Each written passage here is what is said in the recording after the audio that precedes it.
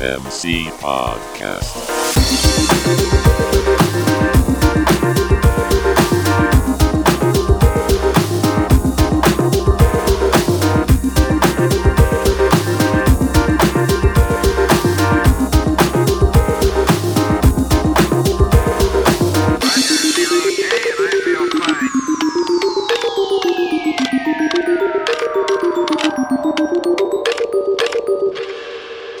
Well, good evening and welcome to our SMC conversation on race, justice, and the church.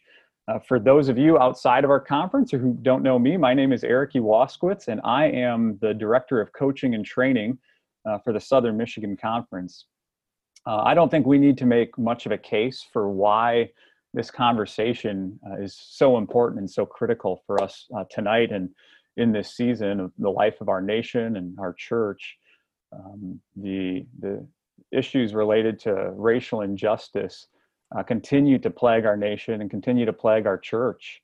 And in the last few weeks, it's come to a boiling point again, as it has many times throughout our history, as we've witnessed and read stories on the news and social media and seen videos related to the murder of African Americans, Ahmaud Arbery, Breonna Taylor, and perhaps the one that has most reignited this conversation is the murder of George Floyd on that street in Minneapolis several weeks ago. And we have intentionally phrased the title of our conversation tonight to include the word church. This is a conversation about race, justice, and the church, because as the people of God, for us, this is not just a political issue. It's not just a philosophical issue. This is a gospel issue. We believe that all human beings have been created to bear the image of God, that God has created us to be one with Him and one with one another. And sin is a distortion of that. Sin brings division between us and God and us and one another.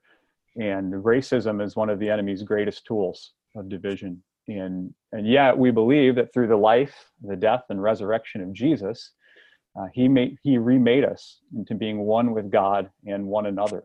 And the Apostle Paul writes that Jesus broke down the barriers and the dividing walls of hostility. He made two groups one, that his purpose was to bring one new humanity. And so as a church, we're called to live out that vision. And too often we've fallen short of that. We've fallen short of that vision in the church at large, and even in our Free Methodist Church. And as Free Methodists, we uphold the dignity and worth of all persons. If you haven't done so already, I highly encourage you to read our Book of Discipline section on the dignity and worth of all persons, specifically with regards to racism. We're not going to read that tonight because we want to give enough time for this conversation. But this is core to who we are as a people of God and who we are as Free Methodists. I want to just give a few preliminary thoughts before we introduce our wonderful panel here. As a panel, we want to be very clear that this is a conversation starter. This is not the conversation.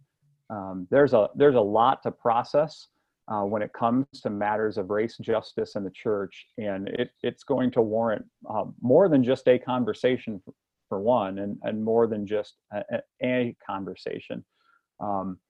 Also, we've discussed some key themes and topics that we want to cover tonight, and so those will shape our conversation. Also, this conversation will primarily focus on dynamics related to whites and to African Americans. We know that there are many people groups that are represented within our communities here in Southern Michigan and in our churches. But we also acknowledge that in the United States, we have a unique and often too ugly history when it comes to the dynamics between whites and African Americans. And so, sometimes people say, well, why is this just a black and white issue? Well, we recognize it's bigger than that, but this is a unique dynamic in our nation. And so we need to frame the conversation around that tonight. And with that said, this conversation at times may be uncomfortable for you. And we want to encourage you to embrace that. We need to get comfortable with being uncomfortable. Lastly, just kind of a technical thing. This is pre-recorded, but feel free to type comments and questions in the chat. As we've already said, this is a conversation starter, and so we anticipate doing something like this again, and your questions and your comments will give shape and frame to future conversations down the road. Well, with that said, I'd love to have each of our leaders on this panel take a moment and introduce themselves. And so if you would share who you are and where you're from and what your role is there, that would be great. So I'm going to begin with one of our newest ordinands, Reverend Uni Cunningham. Hi, so I'm Uni. Also, some of you know me as Maisha, and I'm the lead pastor at Ravenbrook Recovery Church, which is in Jackson. Very good. Thanks for being here, Pastor Uni. So, hi, all right. I'm Dr. Sheila Houston, and I'm with the Detroit Redford Free Methodist Church, and I am the senior pastor there. Thank you, I'm Dr. George. Sheila. I'm Sheila's husband. I'm also lead pastor at Stonehaven Free Methodist in Troy. Thank you. Thank you, Pastor George. Jeff Harold. I'm Jeff Harold. I'm the founding pastor and senior pastor at New Beginnings Community Church of Washtenaw County, also a past director of the African Heritage Network of the Free Methodist Church USA. My name is Monica Harold. I'm married to Jeff Harold. I am a member of New Beginnings Community Church of Washtenaw County, and I currently serve on the executive board of the African Heritage Network. Well, thank you all for being here and for participating in this important conversation tonight. We are so grateful for your voices and look forward to what's going to be shared here. So our first question tonight that we wanted to just spend some time discussing, and everyone's going to speak to this one. Why do you think the response to the George Floyd murder has been so significant? You know, we've seen so many murders of African-American men and women, often at the hands of police brutality. But there's been a unique outcry after the George Floyd murder. And so what is it about that one that has been so significant? And I'll start with you, Pastor Uni. For me, I think it's a combination of things, but I'll speak to one, and that's the COVID. And at how COVID really just stopped America. It stopped the world in its tracks. And in doing so, people weren't as distracted. So, you know, we couldn't go to our normal schools. We couldn't go to our extracurricular activities, church. We couldn't meet in person. And so I believe people had a lot of pent up energy. And so when when George Floyd was murdered, it was like an explosion of already racial tension, to be honest. For me personally, when I think about George Floyd's murder, I'm reminded of all of the other men and women who were murdered, and at how this isn't the first time. This isn't the first time, and we've been crying out. People just haven't been listening. And so I think a lot of it too has to do with the newer generation. They are a lot more brave, and they are just going forward, and they do not care about their voices being silenced. They're refusing to be silent. Yeah, thank you. Jeff, why do you think the response has been so significant? Well, to pick up where Maisha left off, I think it was watching the way he died. So there's always been this backdrop of police have to make split-second decisions about life and death, and we're not there to judge. And did he have a gun, and bringing up criminal past. But the public watched for 8 minutes and 46 seconds, and we even know the time. 8 minutes for 46 seconds, a police officer with his knee on his neck, while two other officers held down his body while he was handcuffed, while another officer, in essence, redirected traffic to tell everybody to go about their business. It was slow, it was callous, it was a prime example of everything that folks have always felt about police brutality for the world to see. And it has been so dramatic that it has sparked protests around the world. It just laid bare what folks have been saying about police brutality, and it was out there for all the world to see. And it was just way too much. Mm-hmm. And as Maisha said, it just lit the spark and it turned into a flame. Yeah.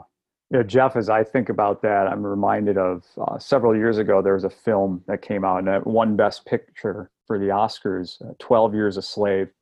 And there's a gruesome scene in that film, a lynching scene that lasts for several minutes. And I remember reading an interview with the director, and he was sharing how many were actually cautioning him about including that film in the scene, or maybe shorten it. He said he used a film technique that's called the long take. He wanted to use the long take so people could sit with just how horrific that was. And for me, I think about the George Floyd video. I thought it was a long take for America. You could not, I mean, like you said, we know the amount of time, 8 minutes and 46 seconds. You could not turn your head from that. There's a lot of other videos where things happen very quickly and it's over in a minute or two. And but this one, there was no denying what you saw. So I think you're absolutely right there. George, why do you think this has been so significant? Well, I think it came right on the heels of information about Black people being disproportionately affected by the coronavirus. And so you have all of these things happening. And then you also had just right at that same time, an incident that happened in New York City in Central Park, where Amy Cooper called the police on a African-American murderer by the name Mr. Cooper. And she basically said that this Black man is threatening me. And she weaponized the police, something that is done on a regular basis in this country. And so I think all of these things together were in the news. And so people reacted to all of these things, not just the one. Yeah. Dr. Sheila, what are your thoughts on the George Floyd outcry? I think part of it was, for me, is that the America has been in such an uproar anyway of division in the last 4 whatever years, and the outcry of just wanting a change and people hating each other and hate coming out from so many different ways, and people are been protesting. But for me, I think the biggest outcry was when the community that was standing around were crying out, asking them to stop. And they continued to he continued to keep his knee on him. And we don't know, because we don't see if there were children that were around as well. And I just want to say that the outcry has not just been for men and women, but it's been for our children as well, because children have been getting killed as well. Yeah. How about you, Monica? I think that the reason that was so impactful, as everybody has said, is because so many things have been happening. You had the release of the video of Ahmaud Arbery, and that had happened months before the video was released. I think the real time and the closeness of everybody being able just to watch this, and people literally watching this man be murdered. And it wasn't a TV show, and it wasn't something that happened a long time ago. This was recent, and in the proximity of so many people. That happened in the neighborhood. I happen to have a niece and a great niece that live in that neighborhood where that happened. And so for people to be able to watch him and to watch them mock him as he cried out, and I think for many people, the fact that this man cried out for his mother as his life was ebbing out, it was too much. Mm-hmm. It was the straw that broke the camel back. It was that cataclysm. It was that moment, that the catalyst that just sparked a lot of things. that people just a lot of pent up things. And I think that a big part of it was having those officers tell other people who were trying to, protest or say he can't breathe with him, to make people stand back and watch this man die. I think that had a lot to do with why this instance, in light of so many that had happened, lit such a fire in the nation.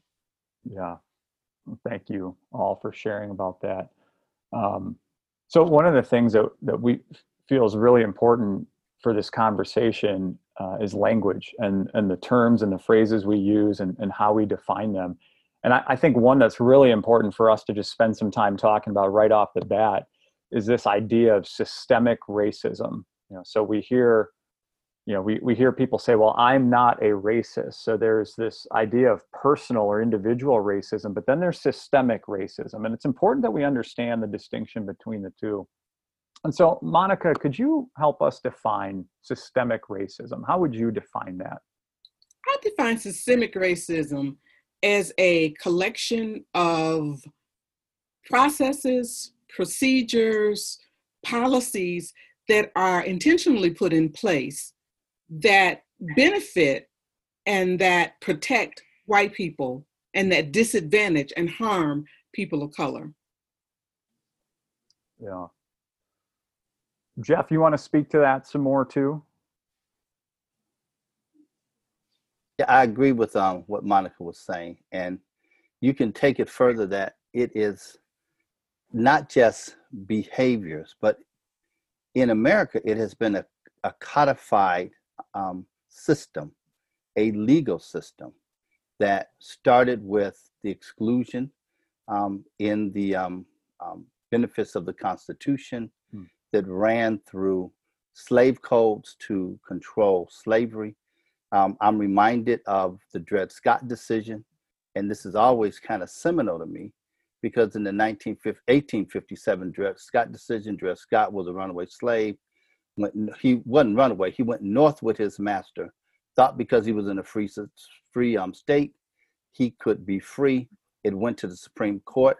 Supreme Court reaffirmed his slavery. And in that, Roger Taney, who was the Chief Justice, wrote these words that have lingered to this day, where he said, in the opinion of the court, the legislation and histories of the times and the language used in the Declaration of Independence show that neither the class of persons who have been imported as slaves nor their descendants, whether they had become free or not, were then acknowledged as a part of the people, nor intended to be included in the general words of that memorable instrument. They had for more than a century before been regarded as beings of an inferior order and altogether unfit to associate with the white race, either in social or political relations, and so far inferior that they had no rights which the white man was bound to respect, and that the Negro might justly and lawfully be reduced to slavery for his benefit.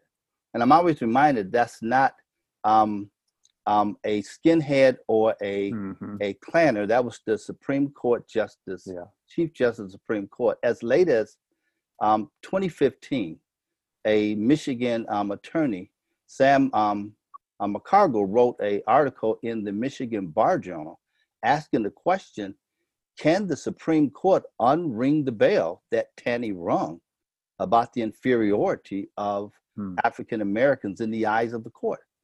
And from that, you have seen laws from Jim Crow laws to incarceration laws that kind of still bring that stigma that Taney brought in that Supreme Court decision. And I think it's important to remember that when we talk about this system, that it impacts not only that it's a social, legal, and economic system. It impacts all components of life in America, and the way that it impacts people of color, particularly, and the harm that it brings to them and the disadvantages. And I think that it's important to remember that these things are codified and they're all systems of social control.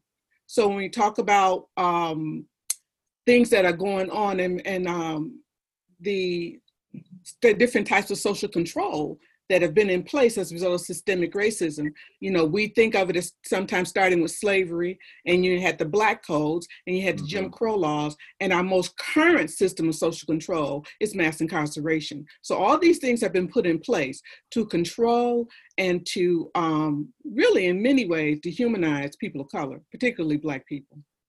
And to make money. Right, and that's where the economic part comes in.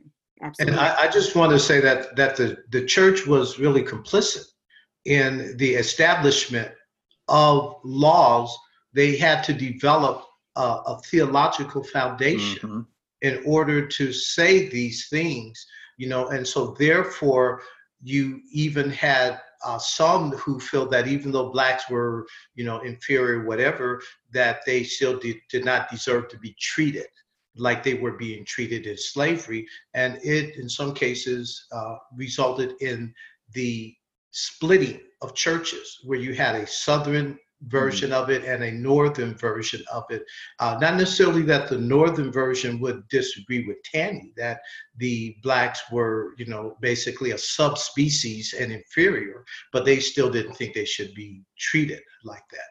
And so even though legally some of these things may have been removed, you still have the momentum that they created in effect today in the United States. So that mentality that Blacks are inferior and that they deserve to be treated in a manner that is cruel and that seeks to control them in a way that really is not humane, that remains. That's part of the remnants of a system that was developed in this country. Yeah. Thank you, Pastor George. I think that's really important. I'll hear people even say sometimes, well, slavery was abolished, Jim Crow's not around anymore, the laws have changed, does systemic racism still exist? And you can't undo 400 years of systemic racism just by changing some laws. And as you said, the vestiges of that still exist. And then there's, to Monica's point about mass incarceration, there's other ways that this is still, that this is still being propagated. And so that's important for us to understand, I think, here right from the outset, that systemic racism, we're not just talking about something that existed in the past. We're talking about something that still exists in many ways today. And it exists in the church as well. And so it's difficult, I'm finding, to talk about systemic racism without talking also about white supremacy. And as Pastor Jeff already alluded to, when we talk about white supremacy, we're not talking about skinheads or men in robes walking around with burning torches. Not only those things. Right, exactly. We're again talking about something that has continued to exist as a result of these systems and structures. And so, Pastor Jeff, would you speak more to that? When we talk about white supremacy beyond just individuals going around promoting this, what are we talking about when we talk about just the system, the structure of white supremacy? So one thing you can talk about, again, you can talk about attitudes, you can talk about behaviors, you can talk about laws, you can talk about representations. I heard on the news this morning that I believe it's the Museum of Natural History in New York, they are planning to remove a statue of Theodore Roosevelt because the statue has Theodore Roosevelt on a horse with a Native American and a African American walking alongside of him. And they just saw this as a visual demonstration of white supremacy. And so when you look at white supremacy, it is all the laws and it is the systems that preference whites over Blacks and other minorities. And as Pastor Sheila mentioned about economics, there was a study that came out from the Federal Reserve of St. Louis in 2017 that said that white households with a less than a high school education, had a higher net worth than Black households with a college degree. And so whether we're talking about the preference in housing with redlining, getting loans, this whole system is set there to privilege whites over African Americans. And it continues where you can have an Amy Cooper, as George mentioned, know that she can weaponize her whiteness by just saying, I'm in danger from a Black man, demonstrate what has become known as white girl tears. She cries.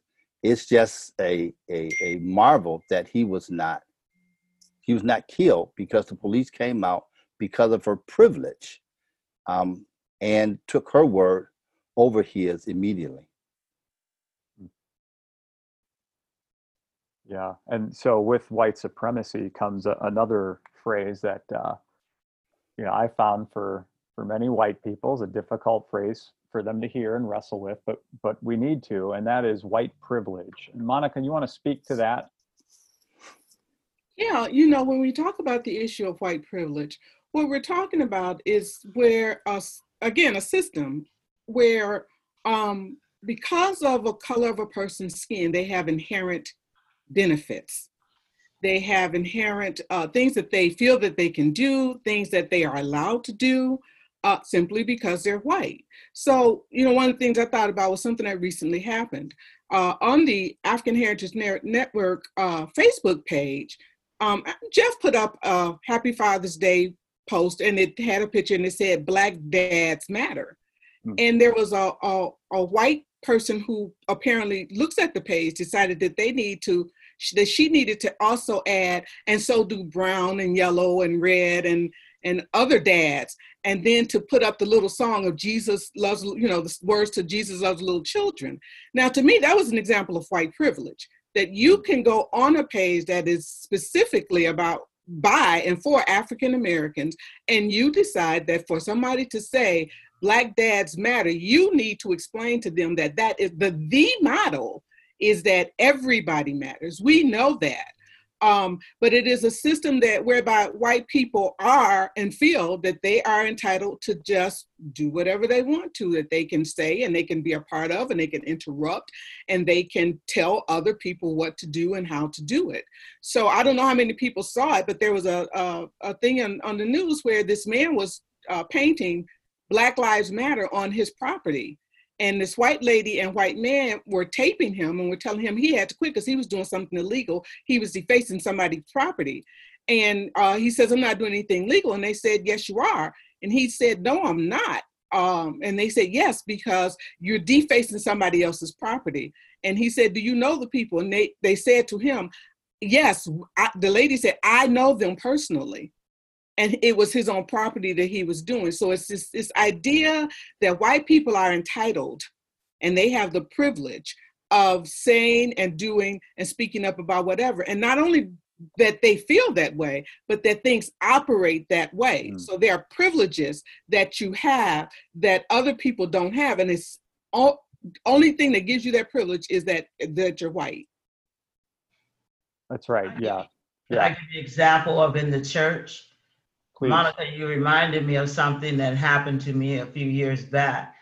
I was at the church, and me and George and I were assistant pastors, and I was in the middle of preaching, and I hadn't finished it, and the lead pastor, who was white, decided he's going to come up and take over the pulpit. Wow. In the middle of me preaching.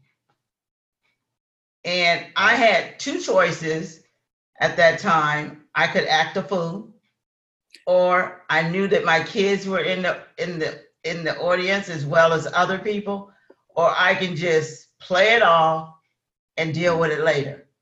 But to me, that was the example to me of white privilege. And did he do anything different or better than I could have finished it up? No. But the point was, when I did address him and speak to him, he didn't see anything wrong with it. Hmm. And I think that's key too, Sheila, because very often people don't see where they did anything wrong with what they did. They feel like this is the right thing to do. And I think that's part of the privilege, that you just don't even see that you did something wrong. Yeah. Because we've been conditioned to think a certain way. Right. And this is just the way it is. Yeah. Yeah. Definitely. Another example would be how people tried to silence Colin Kaepernick's protest. He was nonviolent. He was peaceful. He was making a statement about police brutality, and yet white people told him not to protest the way that he was protesting. So the fact that someone can look at someone else's pain and then tell them, I don't like the way you're expressing it, you need to change the way you're expressing it, really gets to what white privilege looks like. Yeah. We can't even have our pain and express it. Yeah. Right. Because it Laura makes, Ingraham it makes told me the basketball uncomfortable. player. Yeah. Yeah. Yeah. You know, like Laura Ingraham told the basketball player, shut up and dribble. Right. And it wasn't just white people, it was from the top. Yeah. When the White House began Yeah. to complain about him. Yeah. And we're talking about systems. Yeah. But you know, one thing I want to say is that the whole system was made to advantage some.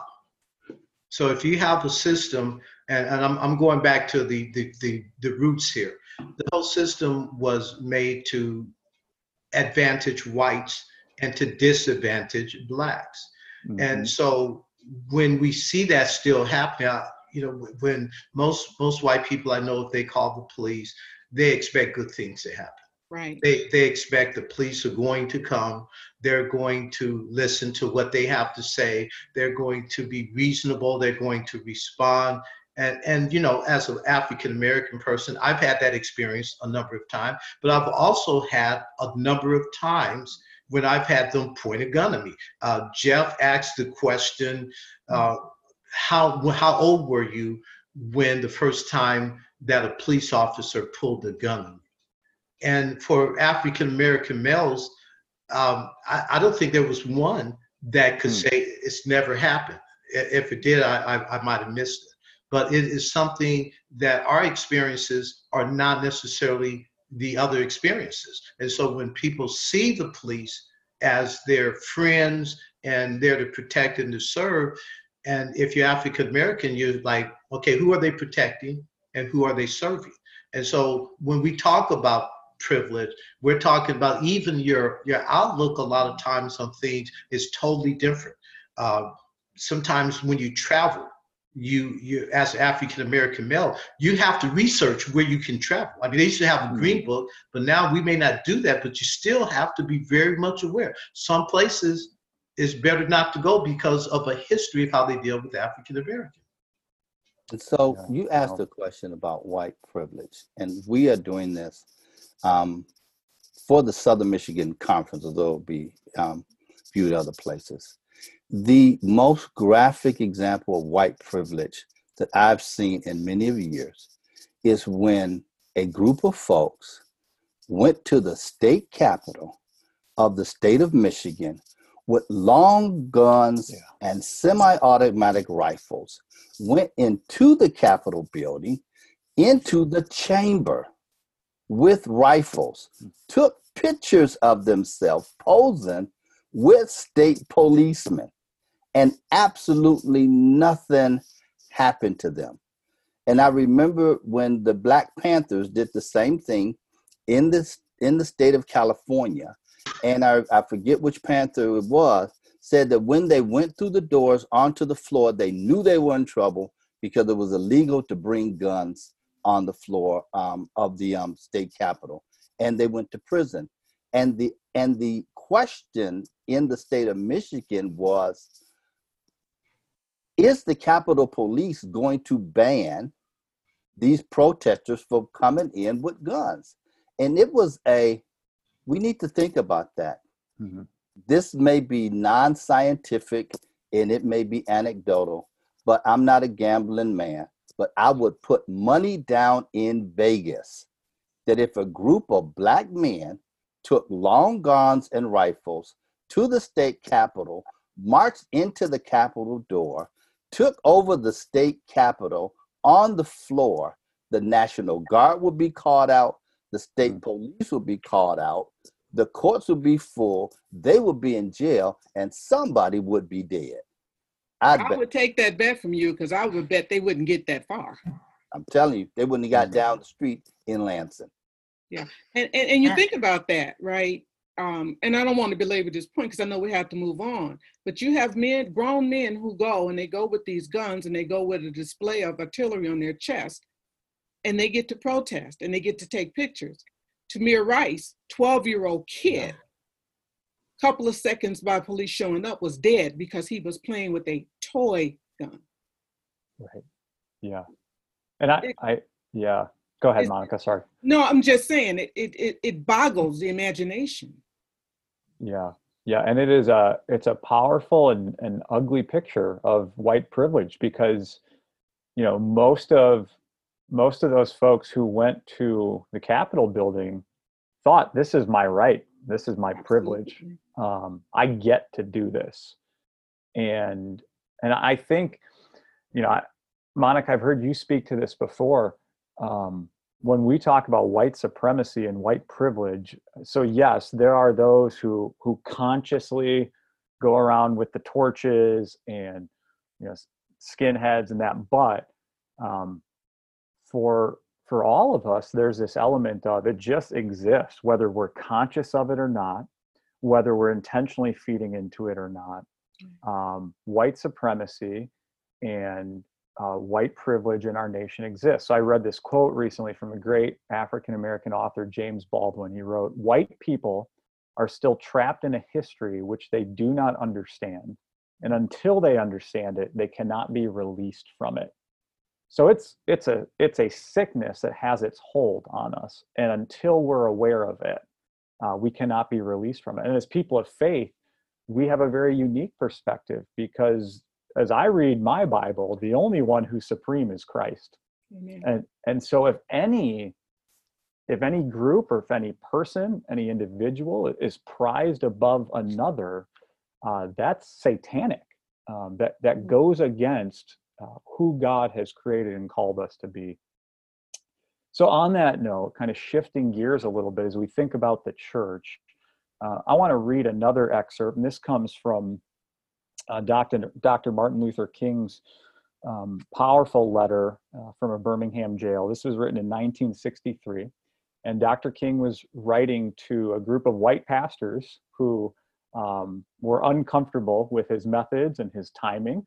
And so, I mean, again, another example here of white privilege. And so Dr. King responds to them very eloquently. And at one point in the letter, he says there's two great disappointments he has. The first is he's disappointed with the white moderate.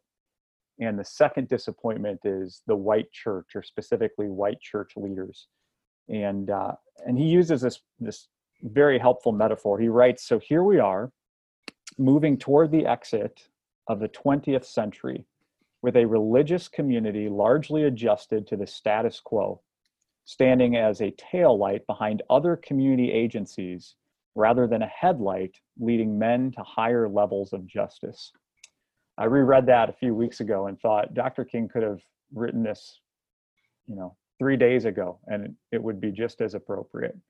And so when I think about that image of the church being a tail light as opposed to a headlight leading men and women to higher levels of justice, why is it that the white church, and specifically for us Free Methodists, which here in the United States is overwhelmingly a white church and true also in Southern Michigan, why is it that we so often are a tail light, not a headlight, that we lag behind when it comes to this fight for justice?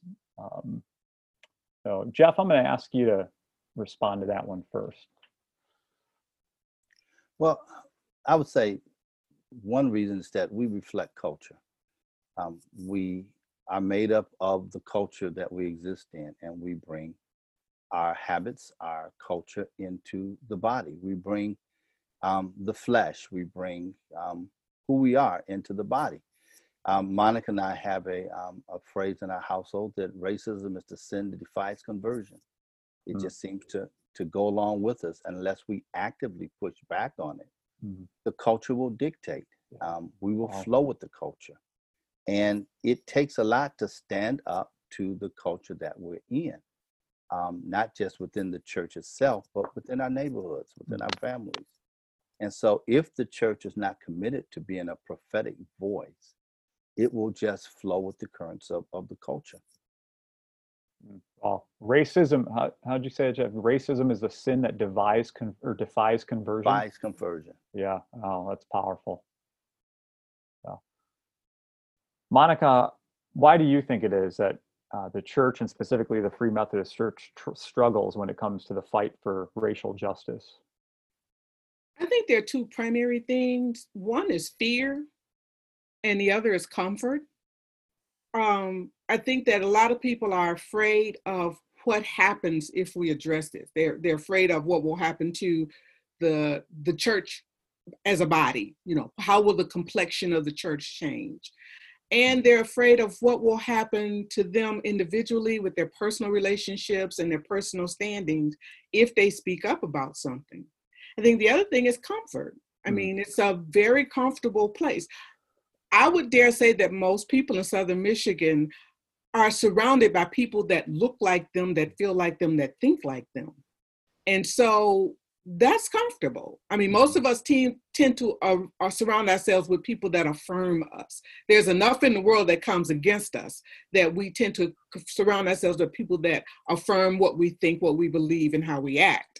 And so I think that one of the reasons we lag behind is because we're afraid of what will happen. We don't want to lose that comfort.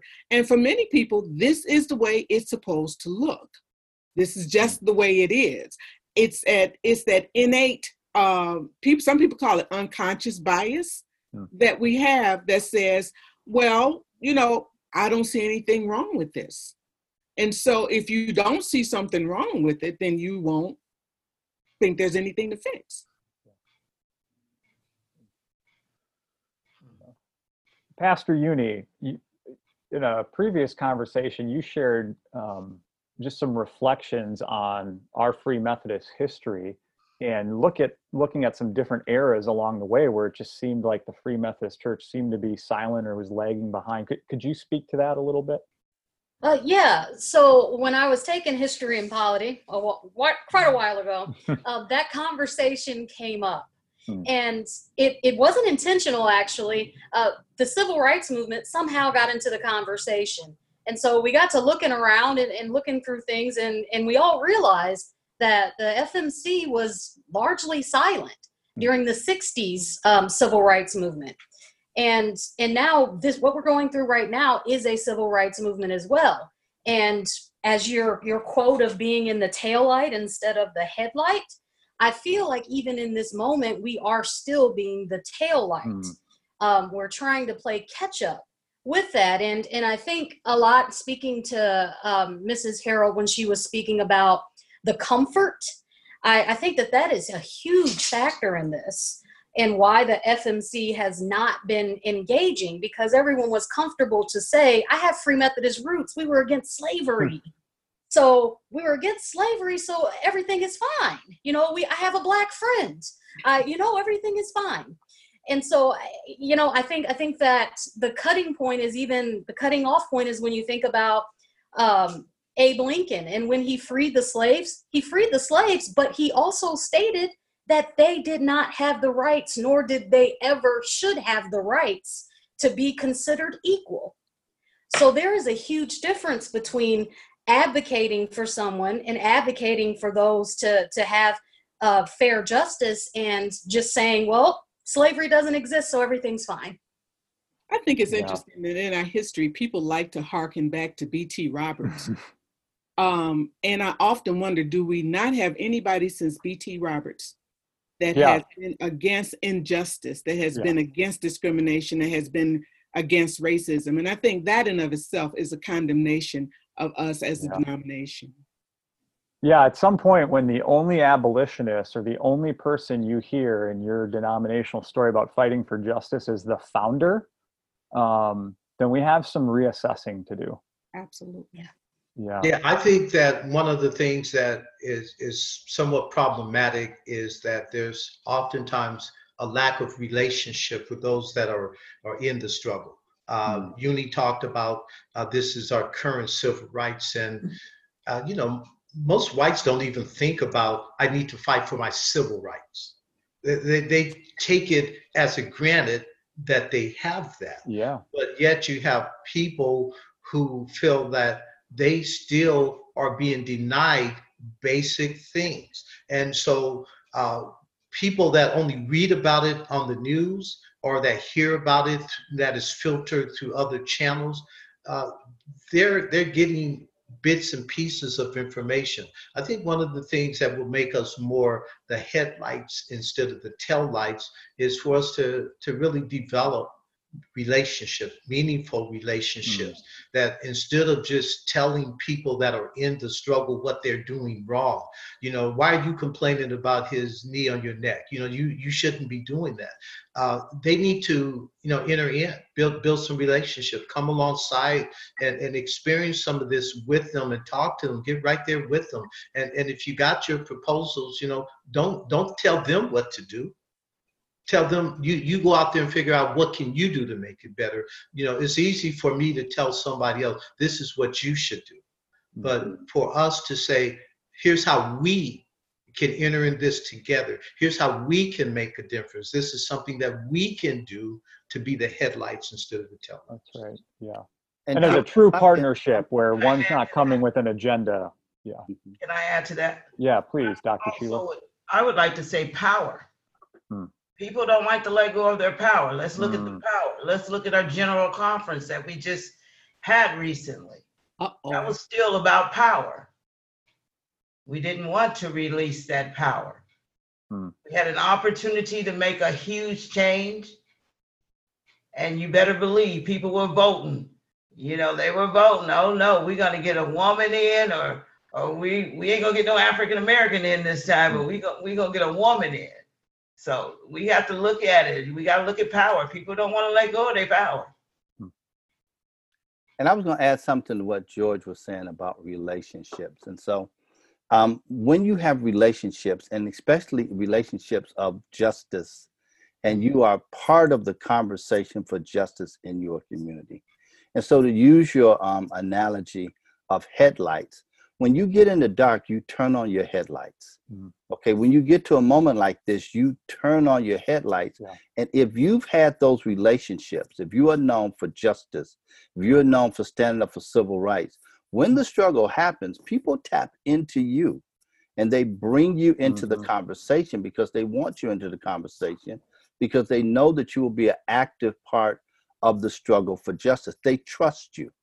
And if we've got relationships with folks that are doing the work. Now, one thing we have to maybe get over is that we don't have to agree with everything that everyone is doing. Yeah. We don't have to agree with everything they believe in, but we can partner with organizations over issues of justice. I'll cut this off right here by saying this. Back in, I believe it was the 80s, Sun Myung Moon was being basically sued by the Internal Revenue Service because they said he was not a church. And partnered with him was every leading evangelical leader and denomination, because the issue at bay was the government does not get to say who is a church. Now, after that, they're going to go tell folks, don't get with the Unification Church. It's a cult. But on that issue, they were friend of the court briefs because the government did not get to say who was a church. And we can partner with organizations with civil rights issues and justice issues. Yeah. And they can trust us on that. Knowing we don't agree with the other stuff, but they could trust us on this thing. Yeah, yeah. That's great. So, one of the things we've said already is that defining and understanding terms is important. Language is important. And I think another term or phrase that speaks to a lot of what has been processed here already is the distinction between being not racist and anti-racist. So, I hear a lot of people say, well, I'm not racist. I'm personally not racist. But there's a difference between that and doing the work of anti-racism. And so, Pastor Uni, would you share with us a little bit when you hear that, when you hear anti-racism, what does that mean to you? When I hear anti-racism, I immediately think of action. To be anti is to be against something. Well, in order to be against something, you have to do something. You have to show that you are against something. You have to prove that you are against something. And so versus just an individual being racist, we know what that looks like. But to be anti-racist, however, is something that I think a lot of people are dropping the ball. And that ties into microaggressions. And I'm going to jump ahead into that because it really does tie into that. And the reason why is because with microaggressions, there are often these subtle actions or comments that perpetuate a harmful environment or negative prejudices.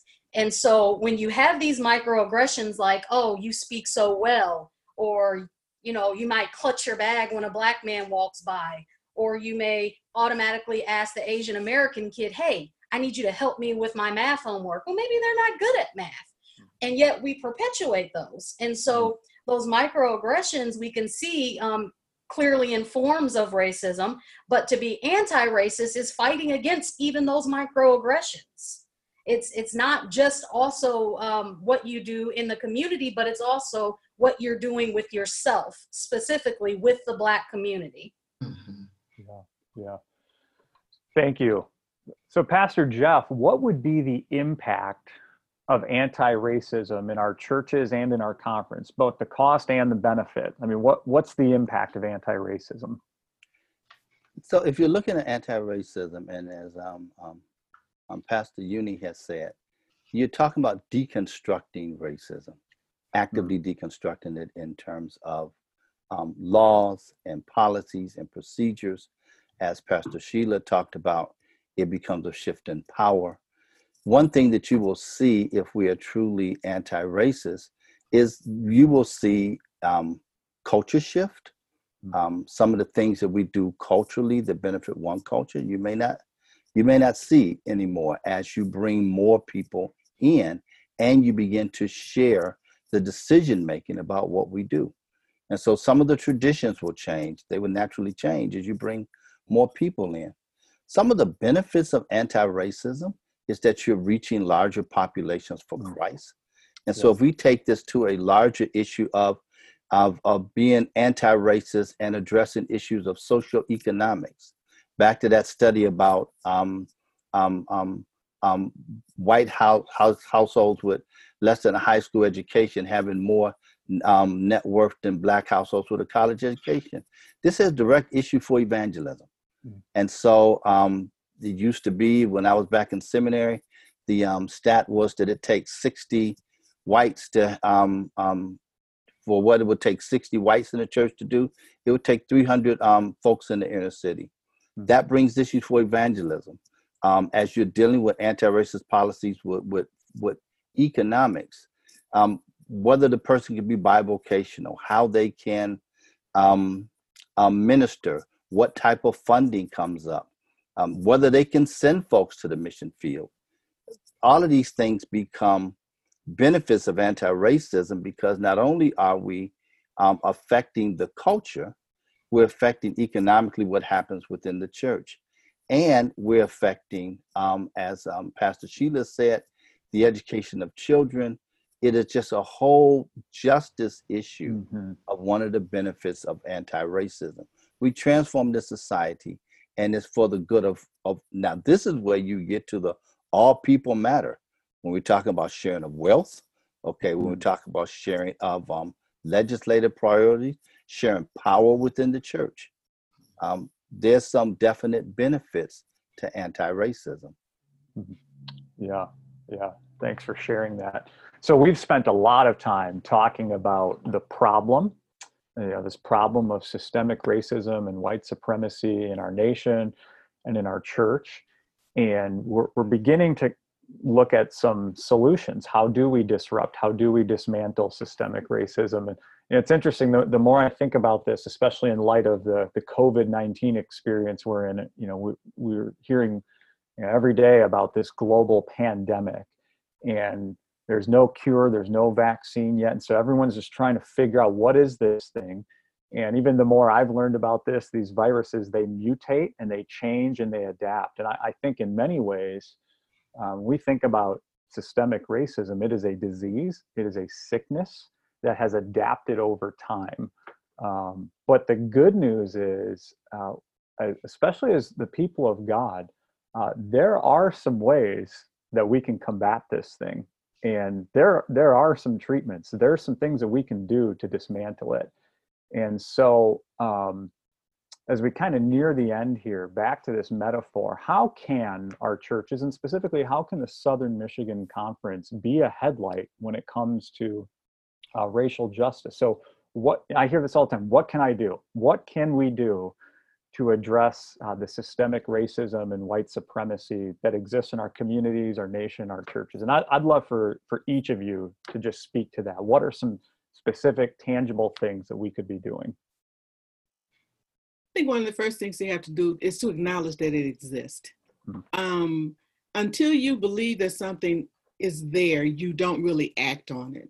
Yeah. So acknowledge that it exists. I think that the other thing you can do is to get involved. There are lots of ways to be involved besides going out and protesting in things that are anti-racist. Find places and find people that are of a different mindset than you are, and begin to listen and to learn and to go beyond just lamenting, as we've been talking about. I think that one of the things that you can do is to I want to give kudos at this point to our own superintendent, Bruce Rhodes. And I think that he published a very courageous letter that has some definite action steps and things that he expects the pastors of the conference, when they know their congregants are when they see instances of racism, to address it, that he's asking and leading the way and expecting people to get themselves involved in training that will help them understand and address issues of racism. Our own associate pastor, Reverend Dr. Laura Hunt, is teaching a class called Be the Bridge, which is expressly created for white people who want to understand issues of racism and perhaps how to become anti-racism. So I think that you can begin to look around, and I'm talking individually now, for things that will help you read some things, beyond, I don't even know what people read these days, but Facebook. There are authors out there, there are people out there, there are good books that won't necessarily affront. There are Christians who can help you think through some of these things. And I think a big part of it is intentionally set out to educate yourself about things. I just want to share this one little thing. I have a friend, and I won't go into all the details, but she's a white friend, and we are probably diametrically opposed when it comes to issues of race in many ways. I can guarantee you she does not consider herself a racist. But one of the things that happened when all this stuff broke out, she sent me a text, and all it said was, "Thank you for the courageous conversations." And it was just that we would talk about things, and I would give her my opinion and I would listen to hers, which I think helped her. I don't think that she's at a point yet where she's ready to be anti-racist, but at least she acknowledged that there was something that she needed to learn. Yeah. There was something that about the way that she viewed the world that perhaps needed to be challenged. And I would say challenge yourself, challenge your own view of the world, challenge your own worldview, and actually see if it stands under the scrutiny of God in terms of how he has told us about justice, and he has told us about mercy, and he has told us about walking humbly with him within his word. Yeah. Thank you, Monica. So good. Dr. Sheila, what can we do? Well, first of all, I just want to say that even when I spoke of power, it doesn't mean that I don't like our bishops today. So I just want to put that out there. But I still believe that power plays a role. And for me, I think one of the things that people can do, they can learn about Black and white racial divide. And they can do that, like I said earlier to you, that they can go on, and it's a study, it's a clear study of the color of compromise. And this study is dealing with the racial divide in the church. It's not talking about in the world. is talking about in the church. And I think if they would sit and watch these videos, and if they want to watch them with me, or you want to get the book, I think that's something that you can do to have an understanding of what's going on in this country, because sometimes people just have a lack of knowledge. And I just want to share a quick story. I have a friend, and I have a white friend. No, I'm just kidding. I have a lot of friends that don't look like me, but her name is Rita. And when God began to deal with Rita, she's a Free Methodist, but in Washington. And God began to deal with her when she was running this organization called New Horizons. And he began to tell her it needs to look like the church. And they had a lot of volunteers and a lot of paid staff. And what she did was clean house by inviting people of color like myself and many others to come, and she started hiring people of color. But she not only hired us, she put us in lead positions. And then she also put us on the executive team that ran the organization, because she said that she felt like this is what God told her, that the church needs to look like, what heaven would look like. And so her change came, and it took courage for her to do that. And at times she had difficulties with some of the people that were using excuses and still calling her racist, but I still would kind of encourage her. You know what? I see what God is doing to encourage her, because sometimes it's people just bad attitudes. It's not always the issue, but the key was she took a step, and she's never been the same ever since. And so I just invite the Free Methodist denomination to be courageous and not comfortable. Let's use the other C word called courageous. Yeah, amen. Thank you, Dr. Sheila. Pastor George, what can we do? Well, I think we have to deal with the two areas that Monica spoke about. One of them is our comfort. We have to be comfortable being uncomfortable, to be engaged. I know most African Americans, they get caught up into racial issues whether they want to or not. You cannot live in America and not be involved in some things that are just out and out racial. You could want to live on an island by yourself, but that's not the case. So I encourage you to be comfortable being in those kinds of dialogue. Don't go along with everything that everybody around you say. Don't just be silent. Your silence is often accepted as you agreeing with them. And be bold enough to develop relationships across racial and ethnic lines. I hear occasionally people during the demonstrations, they're saying they're tired of being the Black friend. So a lot of people have one Black friend. Every time something happens, they want to communicate with that Black friend. Develop friends, develop relationships. It's great that we have people here in the Southern Michigan Conference, and we are willing to be in relationship. But if you're in a community and you have other African American leaders there, you need to develop relationships with them. You don't need to just say, the Bible says a brother at hand, a neighbor at hand is better than a brother far away. So if you have someone there in your community that are engaged in the struggle, you want to be involved with them. So I would encourage you to do those two things. Yeah, that's good. Thank you, Pastor George. Pastor Uni, what can we do? Well, I would tell you especially if you're co-vocational, to look at your field of choice that you work in and start to make changes there, start to speak out, start to provide coaching if possible, but bring things up. So like if, for example, two very quick examples, if you work in the medical field, notice that Black women are 2.5 times more likely than white women to die in childbirth. That looks like institutional racism within the healthcare system. You also look at the way COVID was expressed and within the Black community. So that shows you that there is a huge issue in even the healthcare. And so you can look at things like educational. You can we've mentioned the financial field.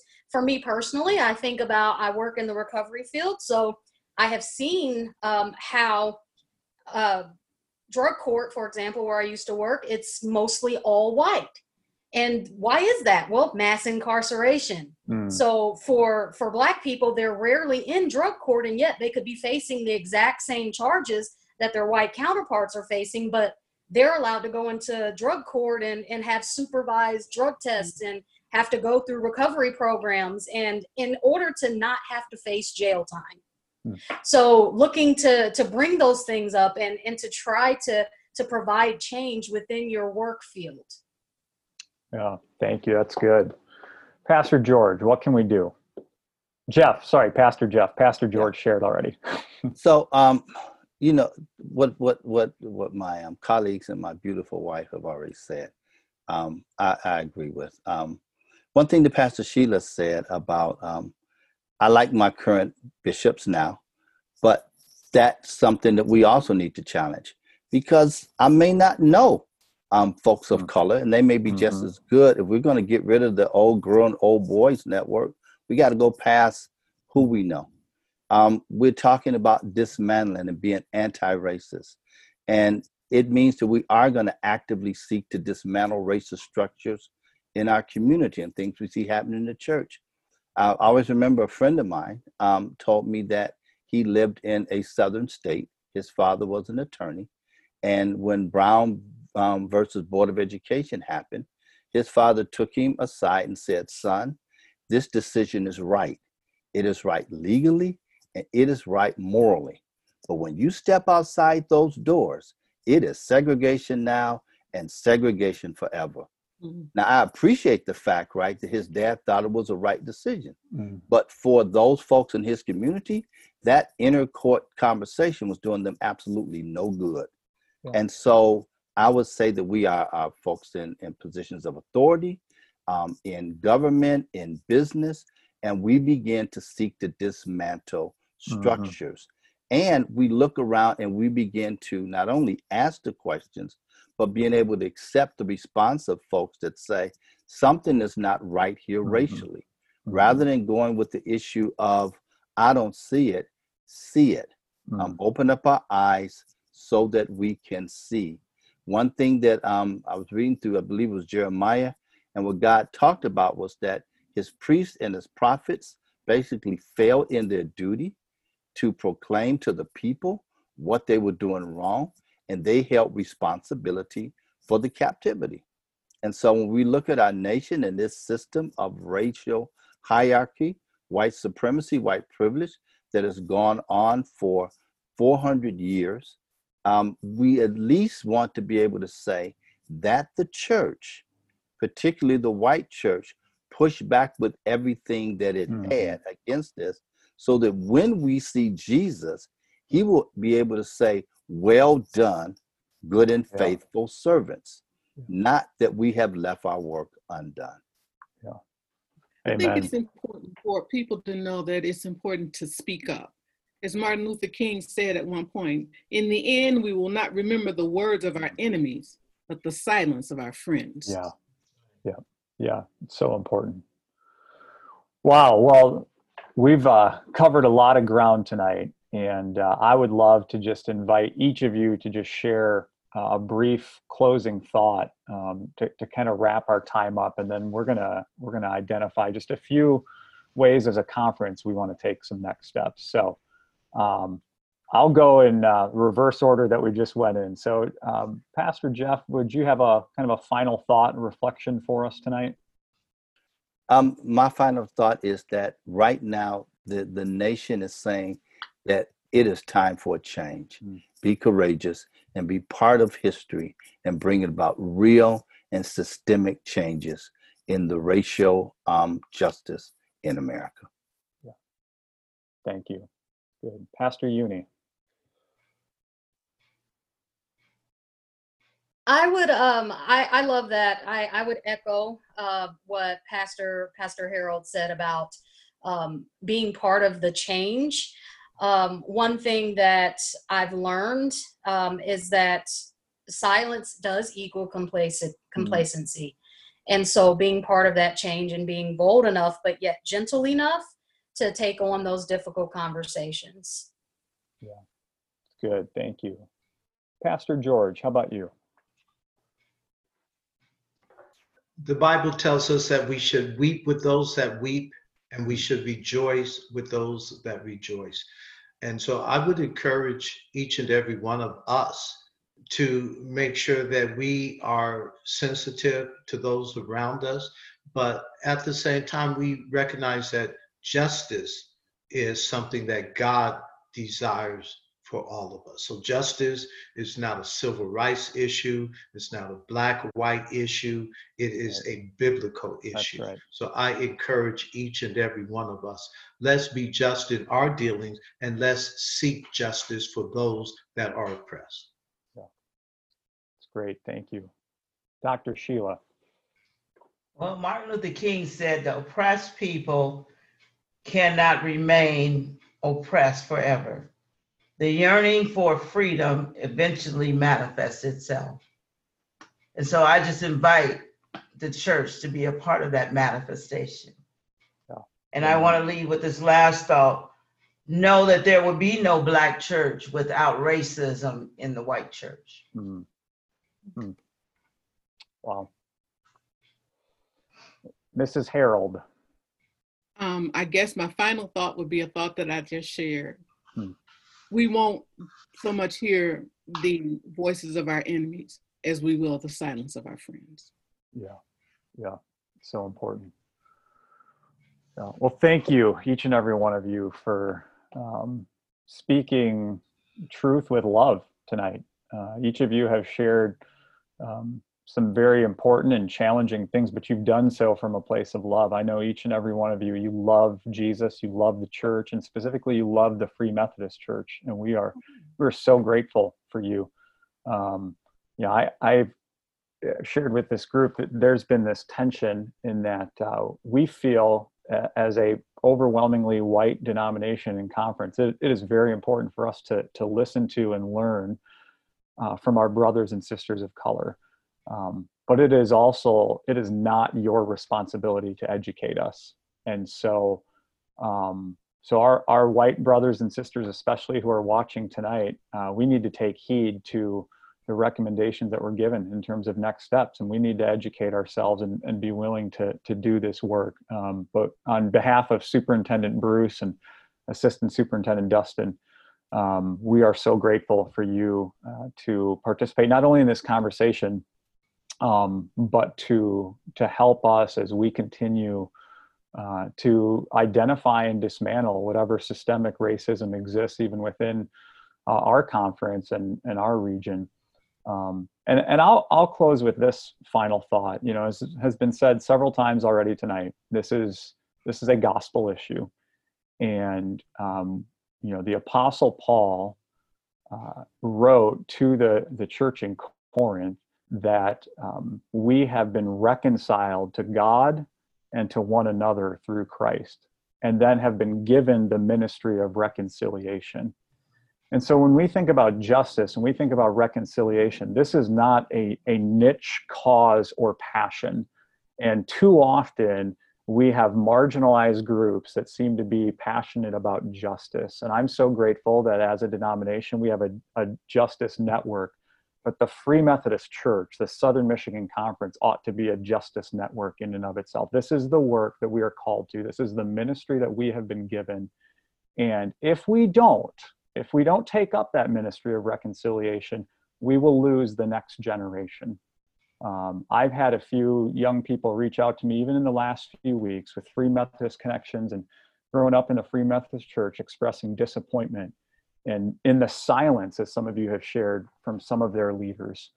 And I grieve the thought that my boys might arrive at an age where they'll say, "Dad, where's the Free Methodist Church on these issues?" My hope and prayer is that they're going to care deeply about justice, and that they might find a home in the Free Methodist Church for this fight against racial injustice. And so the other thought I have just in closing, there's another C word. So we've talked about comfort and courage, but I think, as some of you have already alluded to, we need to begin by just caring. So when Jesus is entering a town or a village, he's filled with compassion. And my hope and prayer is that as a church, we would be given a healthy dose of compassion at this hour and this stage in our communities. So a few next steps that we want to invite you to join us in as a conference. So everyone who is an appointed pastor in our conference, you hopefully have already received an email about this and responded, but we are going to be giving every one of our leaders a copy of a book called White Awake, written by a pastor in Chicago, a white pastor, very multi-ethnic church, and he shares kind of his own journey with wrestling with some of the things that we've discussed tonight, and then how he's leading the church in anti-racism. And I think it'll be a good thing for us to look at as well. Monica Harold referenced Laura Hunt offering Be the Bridge courses through New Beginnings, and I know she's willing to work with other churches to offer that as well. And so we would love to give you more information on that. And then we anticipate having a few more of these panel conversations and inviting some other voices in and hearing about how some of our other leaders are responding to this and responding to the injustice that they're seeing in their community. What I want to just ask and challenge everyone watching tonight to do is, we believe that the Holy Spirit has been at work throughout this conversation, that we believe the Holy Spirit's been speaking to and through us, that the Holy Spirit's been speaking to you. And so when we sign off tonight, I want to just encourage you and invite you to just take a few moments and just ask yourself, what is the Holy Spirit saying to me? What do I sense the Holy Spirit saying to me? And what is one thing that I can do about it? There's been a lot of great next steps that have been shared tonight. What is one thing that, as you listen to the voice of the Spirit, that you can do to take that step towards being a headlight in your community and in your church? We want to thank you for joining us tonight. There's a lot to process, and we're grateful to get this conversation started. It's long overdue, and we look forward to seeing what the Lord is going to do in and through our responses to what's going on in our nation and our churches right now. Dr. Sheila, I'd love to invite you to close our time in prayer tonight. And before you do, can I make one correction? Absolutely. Pastor Laura is offering those classes through Journey of Faith with Pastor Christian Woodworth. Very good. Thank you, Pastor Jeff. Okay. Sheila. Well, Father, we do thank you for how great you are. And Father, we just come before you, Lord God, just asking, Lord God, that you would touch the hearts of your people, oh God. Father, we pray in the name of Jesus that you would break down the walls of division, even in our minds, oh God, in the name of Jesus. And Father, I pray, Father, that this will not just be another video or another session that people listen to, but Father, I pray in the name of Jesus that your Holy Spirit, oh God, will open them up in so many new ways, oh God. And Father, that they will not only, Lord God, hear your voice, but Father, that they will not just sit there, but Father, that they will be doers of your words and not just hearers only, oh God. And Father, I pray, Lord God, for each and every one of us that's on this panel. Lord God, I pray that you will continue to bless us and keep us, oh God, and encourage us, oh God. And Father, I pray for new relationships, even with us, oh God, that we will be able to speak the truth in love. And Father, we just thank you, Lord God, for what you're going to do in the Southern Michigan Conference.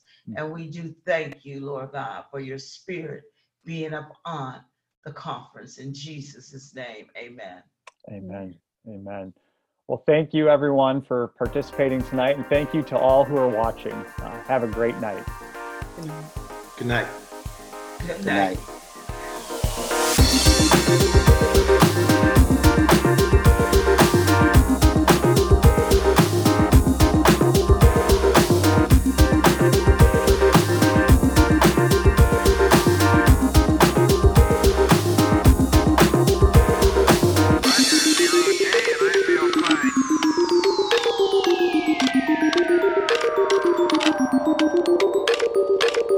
SMC Podcast.